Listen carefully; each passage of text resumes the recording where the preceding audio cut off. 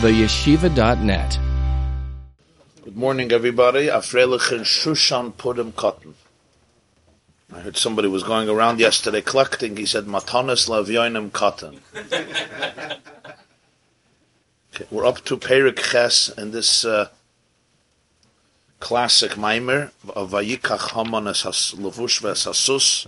That's page 240 in the Torah. Top it says Hisafis Megillus Esther, the Torah Megillus Esther. Ois Ches, the second column close to the bottom, page 240, Daf Kuf Chav, column 4. V'zeu inyan Purim B'chlal. After everything that has been said above, we now come to explore the very concept of Purim, the theme of Purim. Hine hatam shenikra Purim hu al shem hapur, va'apur hu agoyro. We all know the Megillah says, Al kein karu layam me'ela Purim, al shem hapur hu agoyro. The reason that the Nevi'im of the generation who instituted the holiday of Purim, they gave it a name. And we know they gave it a name because the Megillah writes, they says the name. Mm. And the Megillah, which was written at that time, says, why did they name it Purim? Al Shem HaPur. Pur is not a Hebrew word. Pur is a Persian word. It's a Farsi. It's a word in Farsi. And that's why the Megillah says, Al Shem HaPur. Okay, Purim Al Shem HaPur. Hu HaGoyro. Why do you have to say Hu HaGoyro? Because the Megillah is written in Hebrew, in Lashon Kodesh, in the Holy Tongue. And the Megillah is translating what Pur means. So Pur is the Goyro. Why would you name a holiday Purim, which means a Goyro, which means a lot, casting lots? So the Megillah explains which Goyro we're talking about. That when Haman decided, Achman al-Itzlan, to exterminate Klal Yisrael, he didn't just choose a random day. It says, Hipil Pur, hu agoyro, v'yoyim liyoyim l'chaydesh l'chaydesh. He decided he's going to cast a lot. First of all, which month of the year? Hebrew month. Jewish month. And not only that, which day of the month? It's not enough for him to just do it, find the day. No. He's going to throw a goyro. And he's going to cast a lot. This is, in other words, this is a planned event. It's not, well, we know it's a planned event, but it's not just a planned event. We'll choose a day. He's going to cast a goyro to figure out which month and which day. Now, it's fascinating. If you had to give the holiday a name, if the people here this shir were on a committee, you lived through Purim, and they would come to you and say, what name would you choose for this holiday to convey its spirit? What do you think? What's the first name that comes to your mind? Huh? Really? Really? Miracle. Miracle, okay, but you want to be a little more specific, maybe, right? You want to be a little more specific. Esther, Mordechai, huh? Maybe Esther, maybe Mordechai, maybe the rescue of the Jewish people, right? Maybe from death to life, salvation, deliverance. Pesach we call Zman Cheruseinu, the time of our emancipation. That describes the holiday. Pesach describes one detail, Hashem leaping over the homes, but also a very positive one, a miraculous one, because that's the night when Parai finally, it was the straw that broke the camel's back when the first males died, and Parai lost it and said, okay, I'm done. You got me. You have triumphed, Gliv. Sukkot, you celebrate the huts. Sukkot, Hashavtis, B'nai Yisrael. Chanukah, right, as the Rishonim say, Chanukah Sabayis. Shavuos is the end of weeks. Yeah. So you want, and we understand this. We understand this. A holiday, you want to express somehow the positive element. Here, what did they choose? They chose a detail of the story that doesn't really seem so relevant. L'maynaf kamina, if Haman did cast lots or not. Let's say Haman did not cast a goyro. He didn't. He decided, I like January 29, January 26. That's what I like. Yeah. I like Yud Beis Adar. I like Yud Ches Shvat. Whatever it is, random. Not even like. Take a day. Who cares? The king agrees. So it would change the story. It wouldn't change the story. It's the same decree and the same salvation. Elamai Haman decided, this vicious man, he's not going to do it with a girdle. Yeah. So we commemorate the girdle of Haman. Not only is it an incidental part of the story, the question is much stronger. It's commemorating Haman. That's really what you want to do with your name. You want to commemorate the girdle that Haman made. Like that's the point of this holiday, that he made a girdle. The point of the holiday is that we got rid of him. We were rescued. This is a very, if you think about it, it doesn't seem like too many of you are excited about the question. But if you think about it, it's quite a significant question of why they would give it this name. Why the it was called Pur in the singular? Excellent question. And then why would it be Purim? It should be Pur. Al-Kain Kadal Purim Al-Shem HaPur. So call it Pur in the singular, not in the plural. Very good question. That's going to lead to the answer. It's a Yomif, because it's 2 days, so that's why. It's a Pur, so it's a Yomif, but El-Kain Kadal, you don't say Yom HaZeh. Right, but we don't call, Pesach is 8 days, we don't call it Pesachim. Pesach is 8 days, we call it Pesach. Every day is part of this holiday. Right? Yeah. And then comes another question. What was Haman thinking? Why did he need a girdle? What was this? Some mysticism? He was trying to manipulate something? That's another very powerful question. What was Haman thinking? Why do you need a girdle? What is this? You want to know if God, you want God to agree to you? What, he thought God is on his side? God also wants to exterminate the Jews. Haman wasn't such an Amoritz. You see from the Medrash, he knew some halacha, etc. He knew a lot of halachas. He convinced the Achashverosh that Judaism is strange and racism and bigoted, racist and bigoted, etc. If the Achashverosh pours their wine, they're not going to touch the wine, etc. Why are you making a girdle? What is this? He's going to throw a lot. He's going to see which month it comes out.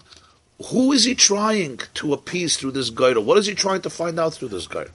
He wants to exterminate an entire nation as an absolute anti-Semitism. As in a display of absolute hatred. But he throws a girdle. He's not just going to choose any day. He needs to cast a lot. Why? Power and chance. So something was here. The girdle meant something to him. What did it mean? What could it mean? I understand a person who has some type of emunah and hashgacha, right? And says, we're going to throw a girdle and see what God wants. Because there's no chance. If you win the girdle, if you choose the right piece of paper, it means God wanted you to win. Fine. People make girdles all the time, right? But what was Haman thinking? Now he's suddenly a believer in hashgacha. Nothing is random. I don't know. It's all random. And let's say the girdle comes up with a certain day. It's pure luck. It's a game of cards. It's a deck of cards, and you chose a card, so now that card becomes cosmically significant. So there's something here about the girdle that is at the theme and the essence of Purim. Somehow tying back into the girl of Yom Kippur. That's going to be connected as well. Yom Kippur was also a girdle. This only demonstrates how profound the theme of girdle is. Because as we shall see, Yom HaKippurim, it says in Zohar, in Tikkunei Zohar, that it's called Yom HaKippurim, and one of the meanings is Kippurim. That Purim and Yom HaKippurim were given similar names, even though Kippurim means atonement, from the word kapara. But it happens to be that Yom HaKippurim is also Yom HaKippurim. So the Zohar says Purim is Skerias al Shem Yom HaKippurim. So Yom Kippur is a day of atonement. Purim means a girdle, but Yom Kippur there was also a girdle.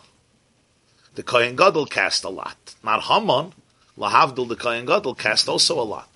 And he picked up from a box two different simonim, two different signs. One was La Hashem and one was La Azazel. So that's another connection with girdle. For Inyan who Lefi Shonurayim, we see Shekol Hayamim Shayu B'nei Yisrael B'Sakanu B'nei Agzedas Haman. All the days, the entire duration of time, when the Jewish people were endangered because of the edict, the decree of Haman, Shenim Shechazman Kimat Meshech Shana, And this continued kemat, almost, for a full year. This is a very important detail that often people don't realize in the Megillah. And that is, just for the simple history of it to understand, the decree of Haman was issued forth on Yud Gimel Nisan. The 13th of Nisan, says the scribes were called to the king by Yikaru Sefer HaMelech, and they issued forth the edict. Right? V'hamelech v'Haman yash v'lishta is v'ir Shushan avoicha. Haman and the king went to drink, sat down to drink, and the city of Shushan became overwhelmed. The Jewish people bewildered and overwhelmed from sadness and melancholy over the new edict. When is this? This is all right before Pesach. When is the day of extermination? Yud Gimel Adar. That's why he says Kim'at Meshach Shana. Those words are meticulous. It wasn't a full year. A full year would be till Yud Gimel Nisan. It was a year lacking a month, because it was literally from Yud Gimel Nisan to Yud Gimel Adar, 11 months. So therefore he says Kim'at Meshach Shana, almost a year. And because it was almost a year, so a whole year the Jews lived in tremendous ambivalence. Because in 11 months from now, there is a decree that every person should exterminate every Jew, man, woman, and child. Now, things changed very rapidly, but the decree never changed. The decree never changed. Meaning, Esther went in and summoned her Achashverosh to a party. And then she went in after 3 days. So when did she go in? Yudalet Tesvav Tezayah. She went in on the second day of Pesach. And she summoned them to a party, and then to another party. And at the second party, Haman was hung. Right? Haman was hung. And that meant that the chief arch enemy was executed. But that would be like executing Himmler, Yamach Shemoy, or Eichmann in 1940. They were chief operators, but Hitler was intact. The Third Reich was doing its thing, and the machine of destruction continued, even if a key figure was out. Haman was the initiator. Haman was the architect of the final solution. But there was an apparatus. The regime was behind it. Achashverosh was behind it. And the decree was out there. So Haman was killed. It's a nice thing, but in the big picture, it's meaningless. Mamash meaningless. That's what you have to understand in the story. And when Esther asked her husband, the king, to retract, he says, I can't retract. Like we learned in the previous days, there's a seal, there's a chaysel. All he did was, I'll issue forth a second edict. What's the second edict? Jews have a right for self-defense. But a whole year, nobody knew what's going to happen. Yes, Mordechai was promoted, Esther was promoted. There was an atmosphere in the government that was benevolent towards the Jewish people. The first lady was Jewish, and the prime minister was Jewish. So obviously that created a change of climate. But you have to understand that there was a royal decree that everybody could murder a Jew, a Yud Gimel, and you would not get any penalty. This is a decree of the king. So even though the Jews are going to defend themselves, they're a minority. And the troops are maybe not getting involved either way, but the Jews have to defend themselves. So there was a tremendous year that one can't describe, where they're basically waiting ducks, so to speak, sitting and waiting for this Yud Gimel Adar. That's what the Baal HaTanya is now going to say. That's why he says Kemat Meshach Shana. Was ist das? Okay.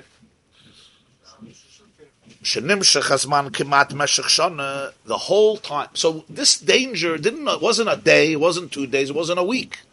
It was almost a year. A whole year when they stood in Sakana.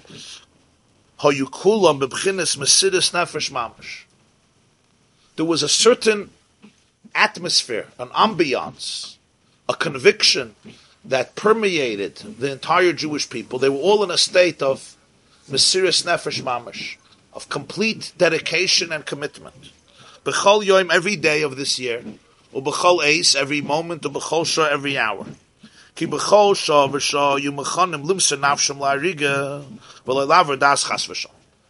Every hour of this year, in other words, the entire year, every single Jew was prepared to dedicate, to give over his life as a Jew, even if that would be death, even if that would spell death, v'loy laver das chas v'shalom. Rather than change their identity, change their das, their religion, their conviction, their faith, go to the other side. V'loy Allah al shum echad me'em machshavas chutz chas v'shalom. The Balatanya says not one Jew at the time had a machshavas chutz, a thought. Chutz would mean from outside, God forbid, meaning it wasn't just they identified as Jews. Internally, they did not have a machshavas chutz. Nobody made this plan or strategy and had this thought of converting, of changing, of ceasing to be Jewish, so to speak, and thus saving their life. Now, when I learned the Maimah the first time, I wondered, how did the Balatanya know that nobody had a machshavas chutz chas v'shalom? How did he know? I mean, there's no recordings of Jews going over, but how do you know nobody had a machshavas chutz? Maybe they had a machshavas chutz. Okay, you'll figure out the answer on your own. But it's a very, very telling observation that he makes a statement that for a whole year nobody had a machshavas chutz chas v'shalom. V'zeho inyin haya etzlam bevadei l'mayla min hatam v'das. This nekuda comes from something that's deeper than tam, deeper than just rational calculations. Usually among somebody that knows somebody, they anticipate. There's a logical anticipation. If you don't, even if you change your identity with a new suit or something, they smell you. Right. They smell this no matter what. Right. But apparently he believed, which is also a chiddush, that if a Jew would say he doesn't want to be Jewish, then the Gzeda wouldn't apply to him. Taka different than by the Holocaust. It's mashma from here that there was an option. There was a way. Just like with the Christians' persecutions, the Crusades, the Inquisition, and other pogroms and persecutions throughout the generations, very often conversion was an option, which was extremely tempting, and indeed many did, simply to save their lives. And the same is true with Islamic persecutions and so forth. Unlike during the Second World War, during the Holocaust. It's mashma from here that it's a chiddush that there was no machshavas chutz, because they could have saved their lives. That's also a gewaldige chiddush in the Pshat of Purim, that it wasn't just every Jew, you had to identify as a Jew. If you said you don't want to be Jewish, you want to forget, you're not part of it. In other words, when Haman said, Yeshnoi am echad, mefuzud and mefeirid ben amim, v'daseyim shoynois mikol am. He spoke about their daseyim, their religion, their faith, their lifestyle, their belief system. Right. In other words, it was about their practice. Even if deep down it was against their race, but officially the excuse was how they live. So if somebody converted, it's mashma from here, it doesn't say it explicitly, but it's mashma from here, that there was a way out. Nonetheless, nobody chose that way out. And as he says it, not in Maisa, they didn't even have a machshavas chutz. They were like in a different state. This is me, under all costs, this is not going to change. Complete commitment, complete loyal dedication at any cost. You want to kill me, you'll kill me. It goes back to Judaism not being a religion. Hitler's the only one who made that. Right. Yes. And according to the Balatanya, that was first came out in history on Purim. That concept that we've been talking about, the chosim, right? The chosim, the tabas, the makif of Knesset Yisrael, that it's not really a religion. It's an identity. That's why he starts off with Zeu Inyan Purim. This came out in Purim, as he's going to explain. Kihine. Okay, we're talking about Purim and Mitan's Purim. Yes, it's Purim. As Maladin Vegin Purim is Purim, especially Shushan Purim Kat. The Gemara says in Menachas. Yeah, you're right. Kala Oisik B'Teiris Oyla Kehilu Hikriv Oyla, as they say the Gemara in Menachas Daf Kuf Yud. Kala Oisik B'Teiris Purim is Purim. Especially Shushan Purim Kat. So Kihine Ikir Inyan Mesiris Nefesh. The main concept, when we speak about Mesiris Nefesh, the word Mesiris Nefesh, Hu Dafke Keshe'ena Oyla Al Piatam V'Das. The real idea of Mesiris Nefesh, even though the term is used often, he has Mesiris Nefesh for this. That's called a Shem HaMushal, a borrowed term. But the real, authentic meaning of Mesiras Nefesh is that it's not based on Tam V'das. Tam is reason, rationality. He's going to explain. Marsha Kasu B'Sifrei Hayira. Fact that it's explained in various Svarim of Yira. Yira means Svarim that deal with Yiras Hashem, like Musar. Svarim of Musar and ethics and spiritual growth. The Ava al Pitam V'Seichel Nikra Mesiras Nefesh. That when somebody loves, and loves based on understanding, I love something based on understanding. It makes sense. That's what tam means. Tam means there's a reason, there's a flavor. The word tam means a flavor. Seichel means there's an understanding. It's not really the authentic term. In other words, you're dedicating your soul. Mesiras Nefesh, your soul is dedicated. Okay. He's overly disagreeing with the Sifrei Yira, it sounds like. Yeah. Yeah. When he says Ze'eno, he means it's not the ultimate meaning of the term. It's a borrowed term. Sometimes you'll use the term in a different context, right? Even though that's not, you'll say you're sitting berosh hashulchan, the head of the table. We know that a table doesn't have a head. A body has a head. But we borrow the term rosh and we use it. In Tanya chapter 1, the Baal Tanya says that a tzaddik in Gemara, in some places, is using a borrowed term. When somebody came out of the Bezdin and he's righteous, they say he's a tzaddik bedinoi. Doesn't mean he's a tzaddik in everything. It's a tzaddik bedina. So he said even a tzaddik, you say, this person is a tzaddik. So you're borrowing the term to describe a certain quality. But he says it's not the ultimate idea. Why? The ava b'mesiras nefesh l'mayla min hatam v'aseichel dafka. Love that's really with mesiras nefesh means that it transcends tam and seichel. V'afilu mi shemoyse nafshe. Now here's a very powerful observation. Afilu mi shemoyse nafshe v'kiddush Hashem b'poel mamish. Even somebody, mela when you talk about ahava, love, it's an inner emotion. So you could say there's a love on this level, there's a love that's much deeper, there's a love that's with Mesiras Nefesh, there's a love that's dedicated, but it's not with Mesiras Nefesh. But here we're saying even more. Even somebody who actually, Moiser Nafsha, he gives over his soul, Al Kiddush Hashem, for the sanctification of Hashem's name, B'poel mamish, literally, not in thought, not in readiness, in reality. Im kavanosei bozeh, lahasig eza davar ma. If the objective of this sacrifice is to achieve something, k'moy, al menas lekabel pras v'kayotze, in order to receive some type of reward, and we're talking, of course, a spiritual reward. So the person has passed the ultimate test for whatever the goal is. In this case, Al Kiddush Hashem, he sacrificed his life. He gave over his body, gave over his life. But it's Al Manas L'Kabel Pras. In other words, I want to reach something. I want to get something from it. So, it's a very powerful thing. It's one of the most, it's extraordinary. But Hadei Einze Mesiras Nefesh Amitis. Will you call it Mesiras Nefesh? Of course. Person gave over his soul. Is it Mesiras Nefesh Amitis? No. Why? Kima Masar, only the Alter Rebbe. Kima Masar Nafshay. Where did he give over his soul? Halo Yarviach B'zei Revach Godel. Mashay Kabel Pras. He's gaining a tremendous revach. He's gaining a tremendous benefit. V'harei zeh al derech mashal. L'mashal. Sheyimser ha'adam nafshay k'dei l'malois nafshay b'hoin ra v'kayotze. A person sometimes goes crazy.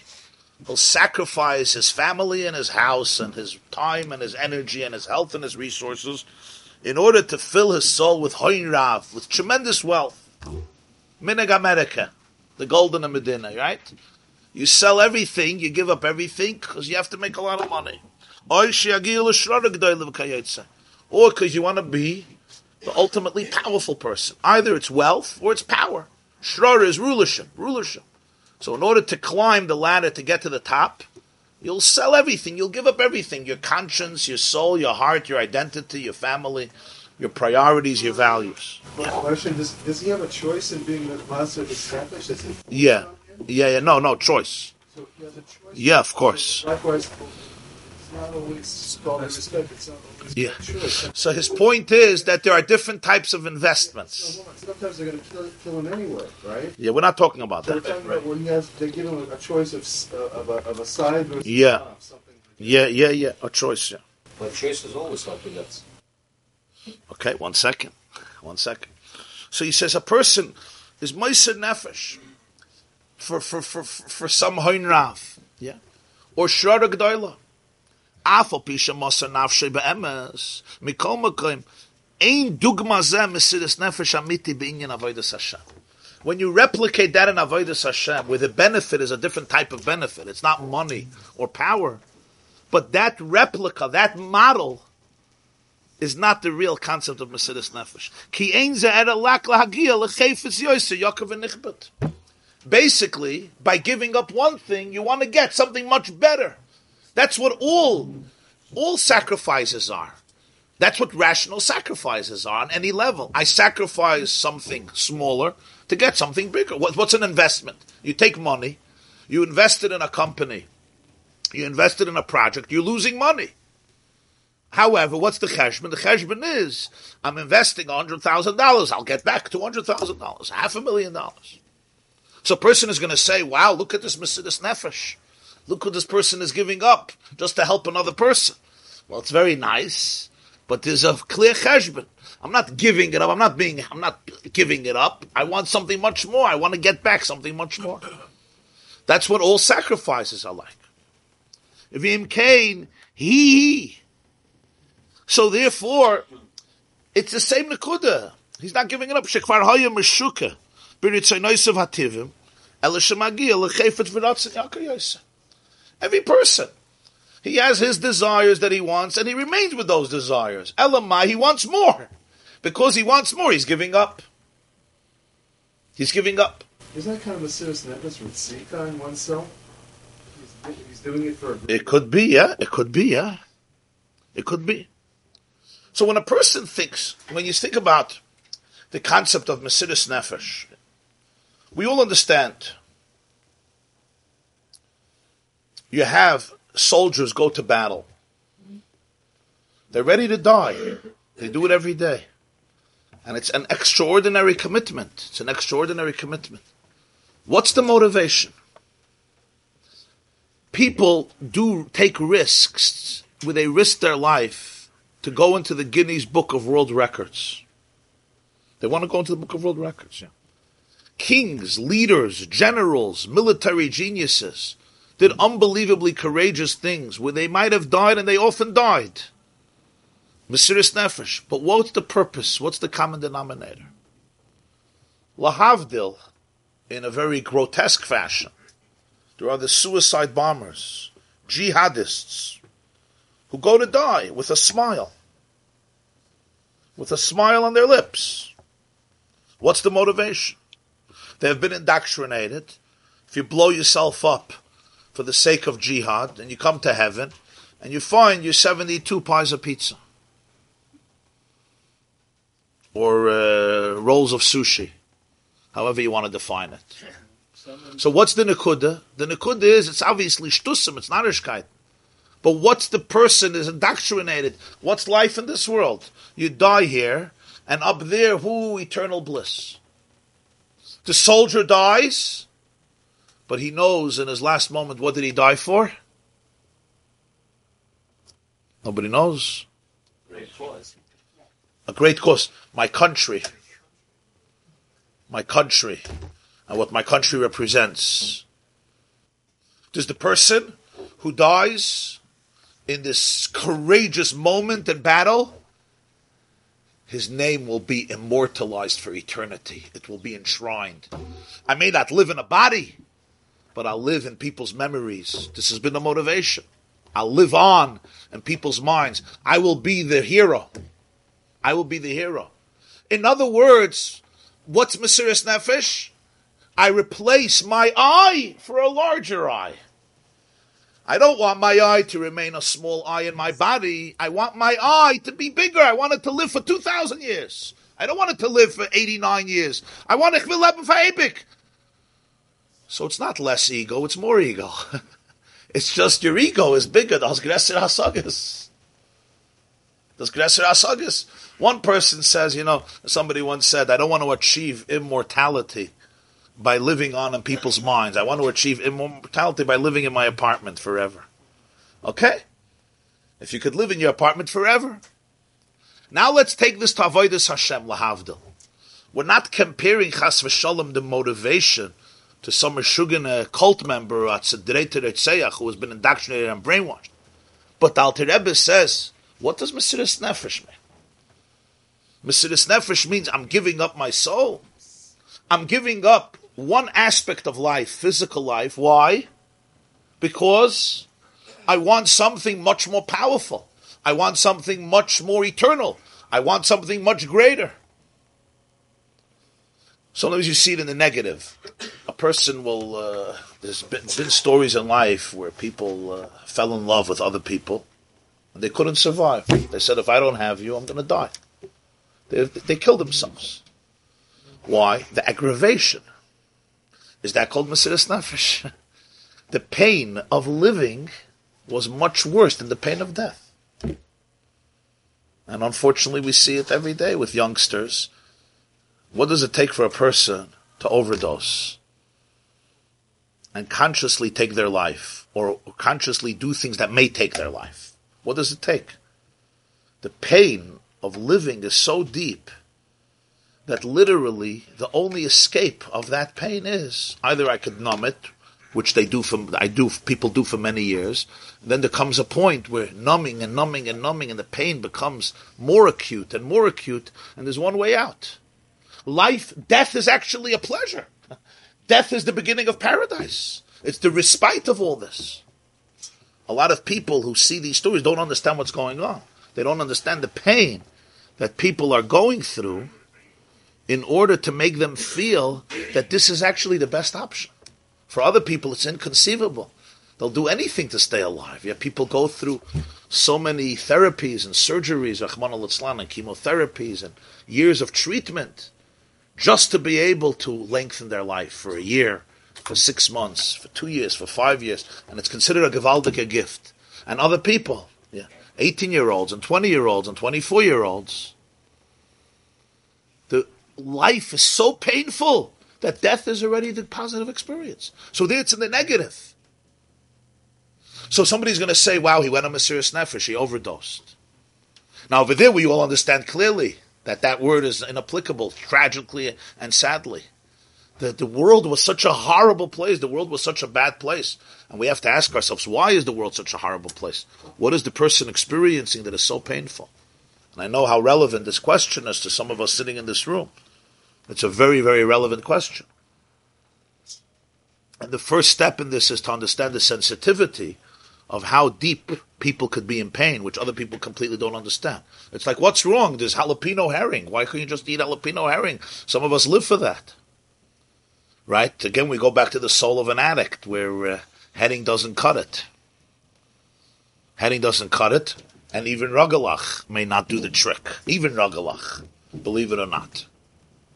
Maybe Cholon Thursday night, Toyahamev, there's a right amount of kishka. For some people, like, that's it. What else do you need? Toyahamev. Was noch darfst du? Noch with a bissl schnapps? But other people are in a different state. So that's a concept where a person says, Rivka tells, what does Rivka tell Yitzchak? Katzti b'chaya. I'm disgusted with my life if Yaakov marries Mereches. What does Rachel tell Yaakov? If I can't have children, Mesa noichi. I'm dead. I'm dead. That's in the negative. I want to run away because I have no place. We could understand that. There's a motivation. I'm trying to have a little menuchas hanefesh. I can't have it in this world. Ad kedei kach. Unfathomable tragedy. Unfathomable tragedy. Ois gematet neshamas. Exhausted souls.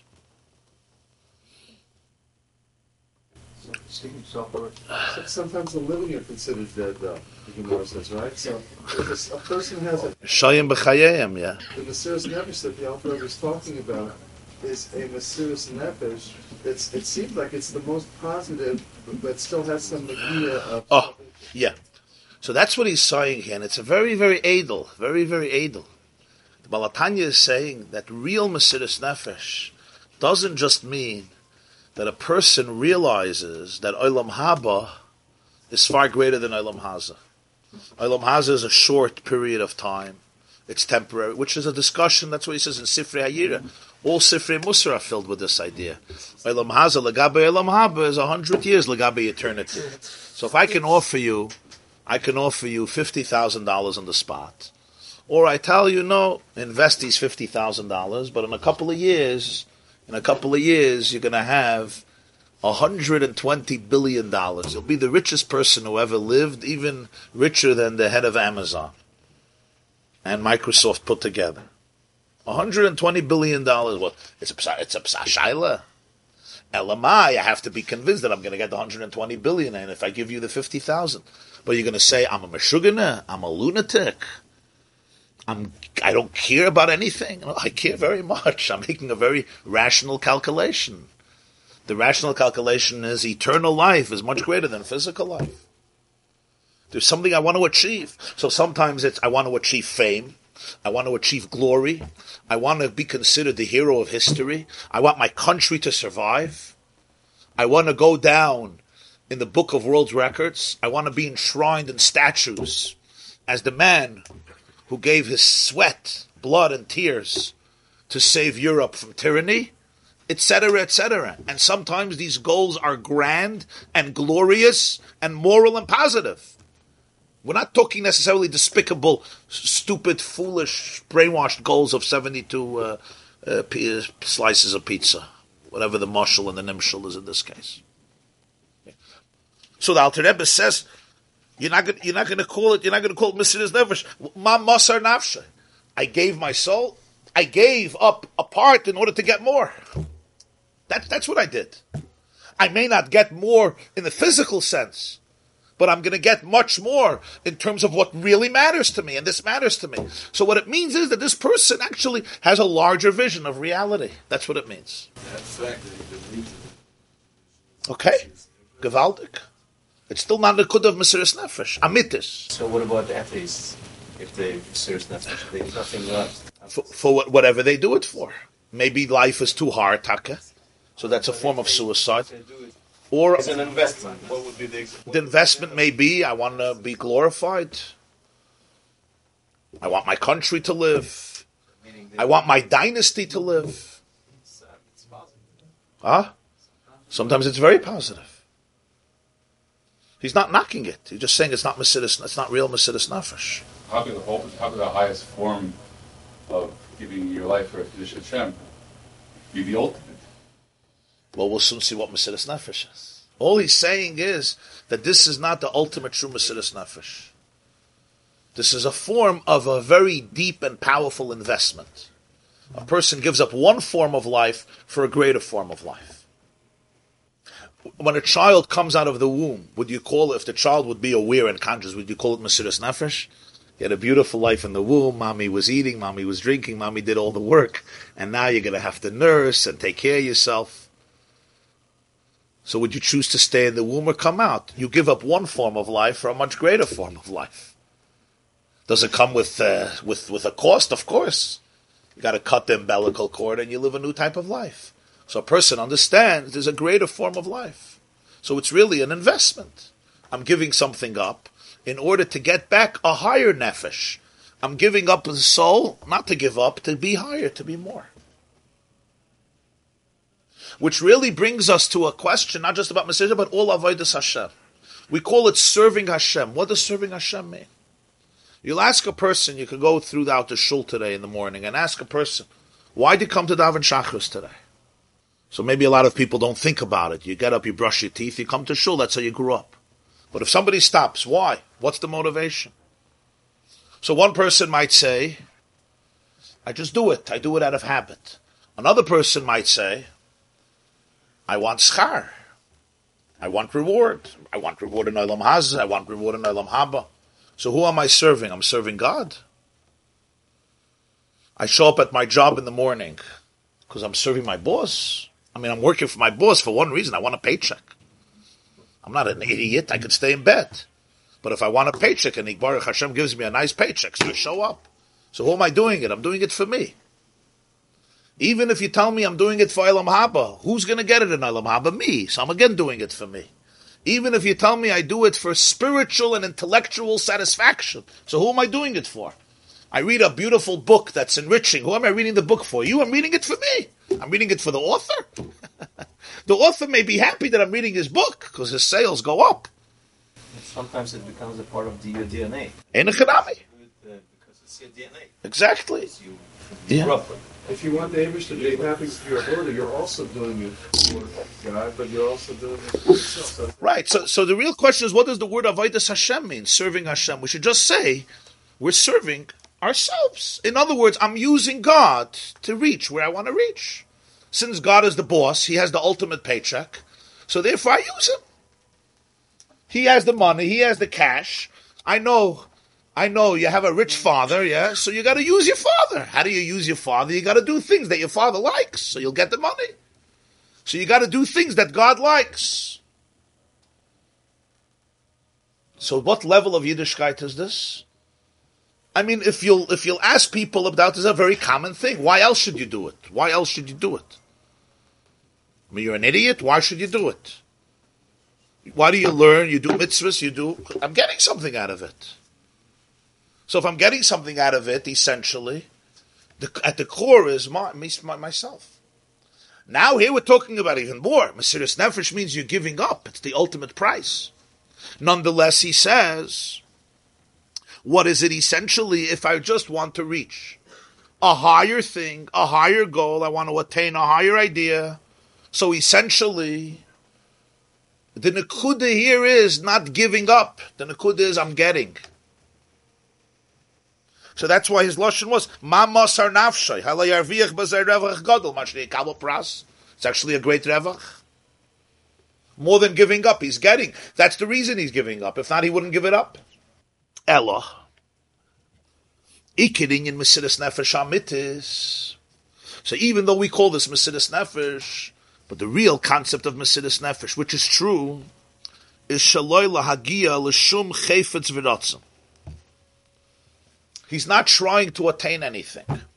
He's not trying to reach a certain object. V'ratzon zulas levadoi, or k'may shekasuv mili b'shamayim v'imcha lechafatzti baretz. There's no motivation here that I'm giving up the nefesh in order to have more nefesh, in order to have more life, in order to have a greater life, in order to be ultimately rewarded, or to have my life live on in different ways.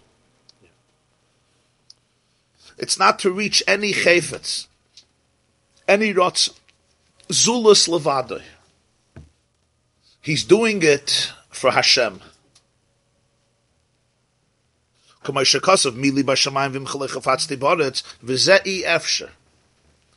this is not possible. Because how can it be possible?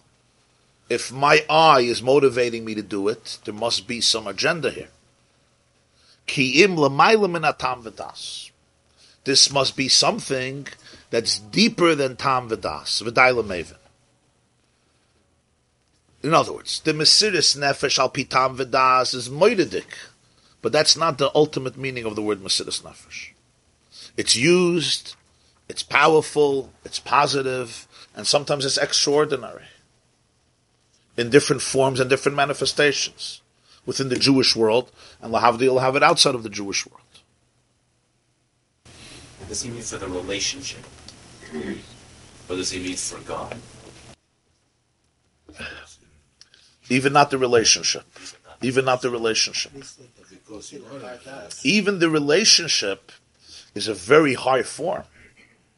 But that would be like a mother giving up her life for a child. Right. That would be for the relationship, not for any star for herself. Right. That would be the same. That was same. Right. So, Yeah. dumb. Yeah. Not even for the relationship, because I want a relationship with you. In other words, because I want to experience a relationship with you, which again, may be beautiful. He's not knocking this first Mesiras Nefesh. He's just quantifying its nekuda, that the word real Mesiras Nefesh has to be understood. So it has to be volitional and yet without any ideas? Yeah. Where do you see the concept? Ah? Where do you see the concept? Very good. Where do you see a concept of this? It doesn't make sense. It doesn't make sense, because if it makes sense, what makes sense? That it makes sense. Sense by definition got to make sense. That's what it says. V'zeh efsher. Kiyim l'mayla ben atam v'das. In other words, what makes sense is that this shouldn't make sense. Why should I do it? Very good. If you're asking the question why, you're right. You shouldn't. In the world of why, you will not have an answer for this. That says v'zeh efsher. If you're asking why, you're asking a good question. And the answer is, you got a point. You got a point. You make an investment, you may take risks. Unless you're crazy, unless you're a lunatic. Which means you're just an unpredictable. It means then you're crazy in your own way. Then there's no decision. Right? There's good feelings. If there is, I'm looking for something. I don't want Gashmi, I want Ruchni. I'm ready to give up Olam Haba, I want Olam Haba. I'm ready to give up my guf, I want my neshama. I'm ready to give up temporary things for nitzchias. That's all tam v'das. Makes sense. Like the soldier goes to battle. Individually he may die, but the country lives on. The matriarch or the patriarch of the dynasty sacrifices themselves. The dynasty lives on. You have it even where? You have it in the animal kingdom, you have it. You have it in the animal kingdom. Not only Lamalam and Adas and Efshar, but he's saying the whole door, every single person had this come up. Oh. According to the Balatanya, this is where the Nekuda of Yiddishkeit begins. This is the secret of the Jewish people. And it's not Tam V'das. Not that there's no Tam V'das, there's Tam V'das. And this is the Nekuda of anti-Semitism. And this is why the Hitlers of the world hate the Jewish atheist as much as they hate the greatest Rebbe, Rosh Yeshiva Tzaddik. Because in this Nekuda, there's no difference between Jews. In the appreciation of Olam Haba, of Ruchnius, you can't compare two people. That's where the religious Jew is religious and the unreligious Jew is irreligious. That's all in the world of Tam V'das. There's another world in the Jewish people that's L'mayla Mitam V'das. L'mayla Mitam V'das means, in the world of logic and equations and sense, we all make investments. We all sacrifice. Baruch Hashem, we live in America, so we don't have to know what Mesiras Nefesh means, like many, many of our grandparents and great-grandparents knew. The uniqueness of this generation, not that it doesn't exist. We have it, and we had it in Pittsburgh and in Eretz Yisrael last week, etc. But this generation is blessed with a lot of blessings. But we all know about different sacrifices that people make. And a smart person makes sacrifices. And intelligent people and deep people and great people make bigger sacrifices. Why?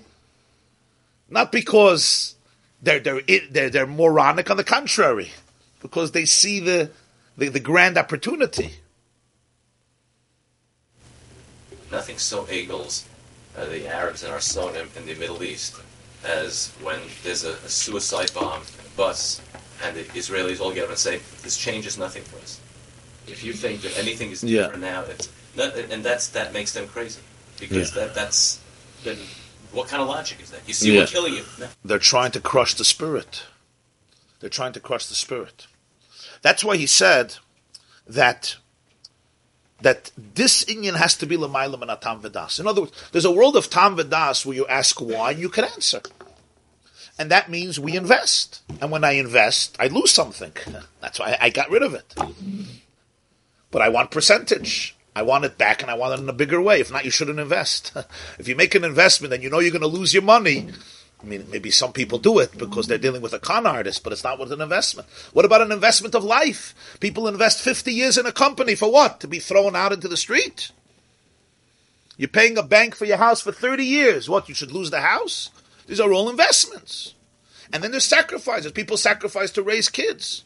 Sacrifice to make ends meet. Sacrifice to go to school for years. And loans and mises. All types of sacrifice that people make every day. But what are all these sacrifices? Lefum Tzaira Agra. Then there's the ultimate sacrifice in life. We call Mesiras Nefesh. Says the Balatanya, it's not Mesiris Nefesh ba'emes. It's Mesiris Nefesh. The person is ready to give up everything. But essentially, it's just expanding the realm of opportunity and the realm of possibility. Some people are not just living in this world, and if it's pleasurable in this world, it's everything. There were kings and leaders and generals and soldiers who saw their identity as part of a country. And a 19-year-old boy in the trenches who died for his country and felt a certain sense of satisfaction, even tremendous pain and agony, and without regret. Not everybody, but there's soldiers who died without regret. Some people, I'm sure, died with regret. But there's a certain feeling, I die, but do I die? No, my country lives on. And if I am associated with my country, don't I live on that way? In other words, if you could just manage to get my eye to be linked with a larger eye, then what does that mean? It means I live on. Long live the United States of America. If I'm America and America is me, I'm a real patriot. That's what a patriot is. That's what they try to instill in the children. I mean, the left doesn't like it so much. But this is what countries like to inculcate in their children. Patriotism. You know what a patriot is? Some of you grew up in Chassidish yeshivas, you know what I'm talking about. Willingness to die for your country. A patriot is, you are your country. Your country is here for you, and you got to be here for your country. We had a president who said, ask not what your country can do for you. Ask what you can do for your country. What does that have to do? Got shot in his head 2 years later in Dallas. What does it have to do? This is a speech of Kennedy during his inauguration address, January 1961. It's very threatening today to the state interest. Yes. Now, God forbid to knock patriotism. It's not a knock of patriotism. It's just an understanding of what we're talking about. Why should he die? Daven? If it's not for something. Oh, good question. So that's one state. That's one state. He's saying it's not Mesiris Nefesh Amitis. Why should a person daven? There could be a lot of reasons. Some people love the meditation, right? It's a very special thing. In the whole world, Einochinami. All he's saying is that it's logical. That's logical avodas Hashem. I serve God because there's something in it for me. Just like I show up in your office every day because you give very nice paychecks. And you can't blame that's the normal way of living. I have my interests, you got your interests. If we could bring them together, you invest, I invest, we both make money. It makes sense. Our egos come together. Same with marriage. Why do you get married? You don't know, huh? Married is for sure. Let's say the back to Davening. defied logic, right? The defied logic. Maybe we can say that there, but you'll also be able to find that maybe he did it in the relationship with Hashem. Oh. So why does a person get married, right? So let's talk in a classic sense, and I know that doesn't always exist, right? Two people love each other, and they feel like they could benefit each other. So what is that? Not about self-interest, really? What is it about? I gave up myself? And I know some people don't know what I'm talking about, but there's such a concept of marriage. For 1 hour in the room, with love. I said I know some people don't know what I'm talking about. Fine. Now, that doesn't mean that there's no ups and downs and there's no changes, just like with a partner in business. We may have sichsuchim. Why do you have a partner in your business? Why don't you have the 100 shares for yourself? And the answer is because I need his $50 million. That's why. That's why. It doesn't mean we don't have a good relation. We have a good relationship, but you got to call a spade a spade. So when we we like the word Mesiris Nefesh, the Baal HaTanya is saying, just remember, there's Mesiris Nefesh and there's Mesiris Nefesh Amitis. And this is Kedarke B'Kodesh, that you always have to go down to the Nakuda of MS. Back to davening, what would be the ultimate reason? Why would the Baal HaTanya then? You wrote on Hashem. Hashem Who says who says everything has to be an example of Mesiris Nefesh? And if you daven because you want Hashem. so That's the ultimate. What's the ultimate level? What's the goal? What's the Align the Reitzin. The Maharal has a sefer, Nesivus Olam, Nesivat Tshuva, Nesivat Torah, Nesivat Tefillah. So he starts off the sefer. And he says that when a person serves Hashem for schar, he should just realize it's not avodas Hashem. His lashon is sharper. Hareyu oived es atzmai v'loy Hashem. It's called self-worship. That's what the Maharal says. And I understand why. I'm serving you. I'm serving me. I'm using you. That doesn't mean I'm a bad guy. You got the money. I got the skill. Right? You're using me. I'm using you. What if he doesn't want to go? I was once by Rabbi Adin Steinsaltz. So I was just consulting with him about something. So he said, just remember in life, you're going to give a speech somewhere. You're going to get a standing ovation for 3 minutes. Don't think it was for you. It was for the entertainment they got from you. So just keep that in your mind. So what if a person really doesn't want Just remember you entertained. They're applauding the entertainment they got from you. He said, surround yourself with a few people who actually care about you, not about your entertainment. Not bad advice, right? Is that criminal? It's not criminal. That's how the world revolves.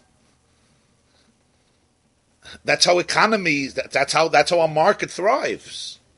I have interests, you have interests. If our interests could somehow collide, great. Now my interest may be physical, very material, and my interest may be large, spiritual, cosmic, maybe otherworldly, great. So Ruchnius becomes part of myself, just like my country could be part of me. So at my last breath, I feel like I live because I am my country. And my country lives, and that's why I sacrificed. What if I understand that I is not just a goof, but also a neshama? Does it take, you have to be a rocket scientist, maybe today, to understand that a person is not only a goof and a neshama? Every goof dies. Is everybody dead forever? Everybody is gone? The 6 million Jews gone? Everyone died in 9/11, gone forever? The fate of Hitler and the 6 million is exactly the same after death? After death, everybody's exactly the same after death? There is a very profound logic and understanding that life continues. And the fate of Hitler after death, or Goebbels after death, or Eichmann after death, is not the fate of the 6 million after death. There's a difference between the murder. It's not just everybody becomes the same fodder for the same worms, or in their case, ashes. So if somebody understands, I'm not just a body, and a bullet could take a body, but not a soul. And an illness can take a body. An old age can take a body, but a soul continues, right? Which is a basis, of course, in Yiddishkeit. People have yardsticks. People say Kaddish. And really every religion and many spiritual people, there's just something that lives on. There's something that lives on. And I want to invest in that. That makes sense. I want to invest in that. Not that I don't care about my goof, I care very much about my body. I should care about my body. But I also want to invest in something deeper. That's called Tam V'das. That's called spiritual reasoning, even logical reasoning. Then there's something L'mayla Min HaTam V'das. That's Mesiras Nefesh Amitis. What's that? So in the world of Tam V'das, you're going to say, why? And the answer is, you're right. If you're asking why, I have no answer to why. Because why is the world of logic? The world of logic, it has to make sense. If I'm doing something, why does anybody do anything? Why did you come to this shiur this morning? Can anybody tell me? I know why I came. Okay, so you came for entertainment. Thank you for the honesty. Mesiras Nefesh, really? Amitis? You wanted to sleep for an hour, so We want to grow, but that's our self-interest. We want to grow. You want to grow. That's beautiful thing. Nuchem, why'd you come? Find my soul. Okay. That's a beautiful thing. Lenny, why did you come? Finally, seriously. Oh, Lenny came to Mesiras Nefesh. He doesn't agree with a word I said, but he still comes. When I was a bacher in yeshiva, they used to say that, they used to tell us this legendary story about this boy who on the day of his wedding, right, he came to yeshiva, and in the afternoon he asked the principal permission if he can go to his chasana. He was such a yeshiva bacher, and there was a name, by us in yeshiva, they knew that Pliny ben Pliny, it was like legend. On the day of his wedding, he showed up, they started 7:30 to learn, and he sat and learned, and then at the time of the wedding, he didn't want to get divorced before the chasana, so he asked the manal permission, the Rosh Yeshiva permission if he can go to his own chasana. So this was legend. Then we, a Maisa Shaya, but it was legend. Then we had a shir here, 5:30 in the morning, and there was Yehuda Nadolf was here, and he was getting married, and he came on the day of his wedding. He came 5:30 to learn Gemara, and 6:30 Shulchan Aruch, and 7 o'clock Chassidus. So I told him, when I grew up in yeshiva, it was a legend, and now I see it. Rabbi Isaac is making chasana tonight, and he's here. The chassan Mela, the chassan doesn't got to pay the bills, but the father of the kala, he got to pay. And he's still here. It's even a bigger chiddush than the chassan. So the question is, why are you here? Now, somebody might say, somebody once told me, you know why I come? He says, it's much better than the house. So that's the example. That's also Mesiras Nefesh, right? But why? Because the place where you are is too painful. So whenever I'm trying to avoid pain, you have to identify that. Sometimes I want to go there, sometimes I want to leave here. Yeah. It's a famous Beis Halevi. Whenever you leave somewhere, you have to know, why did you leave? Did you leave to get out of this place, or did you leave to go there? Many times people leave because they simply want to get out of somewhere, right? A lot of people leave Yiddishkeit. Why are they leaving? They don't know where they're going, but I'm so miserable I have to run away, right? So I'm just trying to avoid pain. Whenever you're trying to avoid pain, here you have to just realize what is going on. You're simply trying to protect yourself from pain. Then there's sometimes, I want to go here. Yeah. Why? Because I want more pleasure. I want greater pleasure. I want deeper pleasure. Somebody who understands that eternal pleasure is much greater than temporary pleasure. And the soul's pleasure is really deeper than the body's pleasure, because the whole body is only alive from the soul. So there are sacrifices that are unbelievably heroic, but they ultimately make sense. Then there's something called L'mayla min hatam v'das that has to be explored a little more. Okay. What's the ultimate reason for davening? You contradicted yourself. The ultimate reason for davening is not L'mayla min hatam v'das. The ultimate reason for davening is because there's good reasons to daven. If davening takes an hour a day, a half an hour a day, 2 hours a day, it's an investment. You could have gone to work at 7 o'clock and maybe made more money, right? Or get things done. Davening is an investment. Learning is an investment. But why are people making these investments? Shabbos and Yom Tov is an investment. I close my office, I close my store, I close my website. So it's with reason. We know this reason. Tradition, parents. I love it. It's very admirable. It's very admirable, of course. Of course, when you're doing logical things, it's very admirable. And never mind when a soldier is ready to sacrifice for his country, and a leader is ready to sacrifice for their country. And remember, it's not only physical life. What about a person who dedicates 70 years to an organization, to a community? Right? There are leaders who have Mesiras Nefesh, physical Mesiras Nefesh. They have no day and no night. They don't eat. They don't sleep. You're saying it's not even about the relationship with Tanya. I think he explained the only way. Depends how you define a relationship. What he was asking is, if I'm doing it because the relationship is so meaningful, it's so beautiful, I may not be getting money, yeah? I'm close to Rosh Hashanah. It's a tremendous thing. If I love listening to somebody, so I come, yeah? I love listening to somebody. It just enriches me. I go away filled and satiated. So it's my food. It's beautiful food. It's great. Don't take this. This is not the problem is when we learn things, we right away go into judgment mode. You go into judgment. You think he's judging.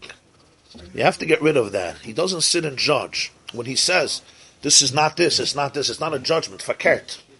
He's trying to lovingly show, just identify. You understand? It's not a judgment that it's not Mesiras Nefesh. It's fine. It's a beautiful thing. It's fine. Huh? It's being a brisker. It's just a brisker. No. Im ein das havdalah minayin. When you identify, then there's real growth. This is this is that. And then you can also appreciate, as he's going to do, what Yiddishkeit is. When you understand what's not Mesiras Nefesh, then you can understand what is Mesiras Nefesh. He's not trying to put down Mesiras Nefesh. He's trying to bring up what real Mesiras Nefesh is. If you would think this is Mesiris Nefesh, you would never understand what a Jew is. Verstehst was ich sag? It would be very nice. Everybody would feel good. We're all on Mesiris Nefesh. Huh? He wants to bring out what real Yiddishkeit is, what Purim was, what bothered Haman so much, what this Geirel is. This is all going to explain what Geirel is. It's only Chud of Geirel, which of course doesn't make sense. It still calls them. He says in Sifrei Hayira, it's called Mesiris Nefesh. Maltani is not saying to delete all Sifrei Hayira. He's just saying when it says Mesiris Nefesh, it's nicht Mesiris Nefesh Amitis. The Gemara says there's Emes La Amitoi, there's Emes, there's Sfas Emes, and there's Sheker. Sfas Emes. Yeah, it's a große Sach. The whole sefer called Sfas Emes. The lip, the edge of Emes. Then there's Emes. Then there's Emes La Amitoi. He's not saying it's sheker. It's not sheker. It's a tremendous thing. It's called benefits. Who lives without benefits? You want to know what it is? V'zen.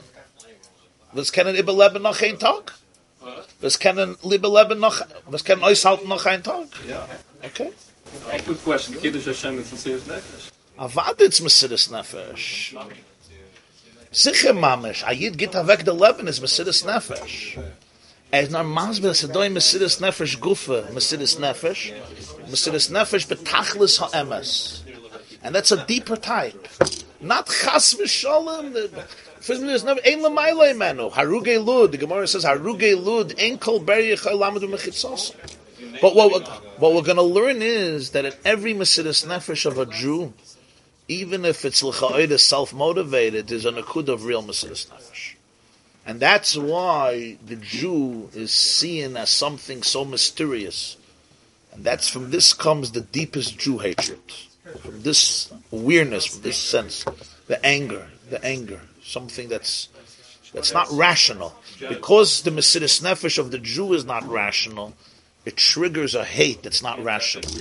In other words, I hate you because you threaten me. I understand that. You want to take my country. You want to take my life. I hate you. We understand that. That's normal. It's normal, like animals. You're my food. You're my territory. You're a threat to me. I got that. But there's another Nekuda, the Nekuda of Amalek. It's a different Nekuda. You're not doing anything to me. It's not just about Viktor Frankl. It's not just all about Viktor Frankl. His whole attitude was that because he was freer than them, and it made them crazy. There was a woman once who came by the Nazis. She has it in her book, Yafa Eliach, about the stories of the Holocaust. I think I saw it there, somewhere else. She knew she was going to be shot tomorrow, so she asked a German if she could go to the mikveh. So he says, "What do you need?" She says, "I'm going to give my soul back to God. I want to be in a state of purity." So he told her in German, he said, "Ihr seid nicht kein Menschen. You guys are not human beings.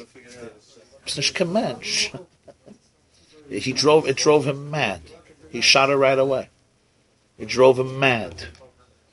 What drove him mad was, I'm a shagas. It's not like she's not going to do anything. What is she going to do in the mikveh? Shoot him? My mother, she was 17 years old, and her mother was immediately. She said to the Nazis, I don't know what she said. How does she communicate? She said, "Make sure so good with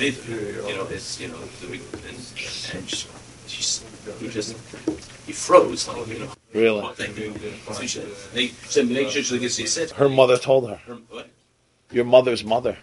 My mother's mother. She was there. She was being separated. She was asking. Wow.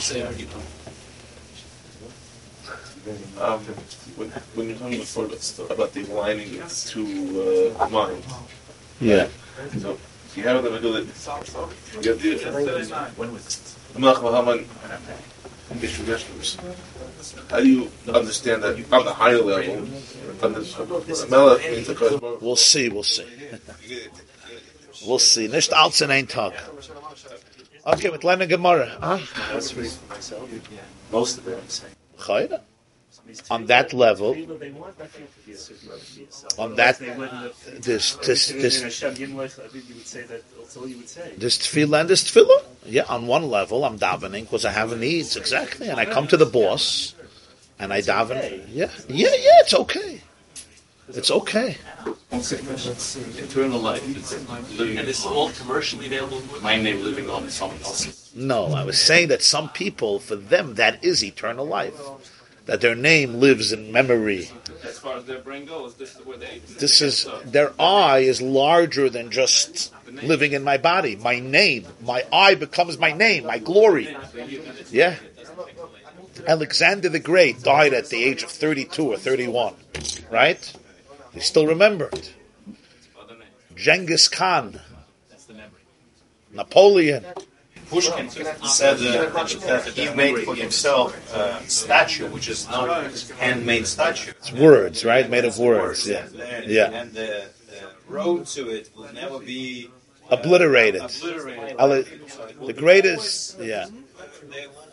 My father loved Pushkin. The greatest Russian poet was Alexander Pushkin.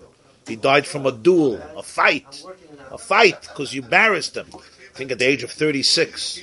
So he said in one of his poems, that he built for himself a statue that can never be obliterated, because it's a statue out of words, because he was a poet. And the roads to it, right? The roads to it can never be obliterated, because it's a statue out of words. In other words, I'm going to live on through my books, through my words, through my works. So if my eye, in my perception, yeah, and then somebody may come to this author and say, you live or you destroy all your books, and he may die and leave his books intact. Why? Mesiras Nefesh in his level, because his books, in a way, is giving himself away for a deeper self, for a larger self, for his books, which will live on for 2,000 years. So it's an ego. It's my intellect. It's my ego. Doing it for me. It may be a beautiful choice. We're not criticizing. It may be a beautiful choice. And when it comes to Yiddishkeit, it's the most admirable choice there exists. He's giving it away for Hashem, for Olam Haba, for Schar, for Nitzchias, for Emes, for relationship with Hashem, for Ruchnias, whatever it is. Person makes sacrifices for his family. How many people make sacrifices for their family? Mothers for their children. Childbirth used to be Mesiras Nefesh. It still is. Childbirth is also Mesiras Nefesh. I want to live on through my kid. That could be. That's why you get married. That could be. Some parents are that way. I want to live on through my kids. I want to live on through my books. As long as my eye becomes expanded and identified by the book, my books, my works. So then, when I die, I didn't die, because my works are living. Marriage is also the same. Why do you get married? And lahavdil in Torah you have it. The Gemara says, Anoichi, in Mesechus Shabbos, Kuf Daled, Anoichi, Ano, Nafshi, Ksavis, Yehavis. The word Anoichi is, I put my soul into Torah. An author could put his soul into his works. He says, I live through my works. My works live on. My country lives on. My dynasty lives on. My empire lives on. I identify with me. Sometimes people build an empire and they sacrifice themselves for that empire. But my empire lives on, and I live on. So it's not, he says, Ma Masar Nafshay. I didn't give up my soul. Of course, I didn't give up. Fakert. I want my soul to continue to be in a larger way, in a grander way. Staifus.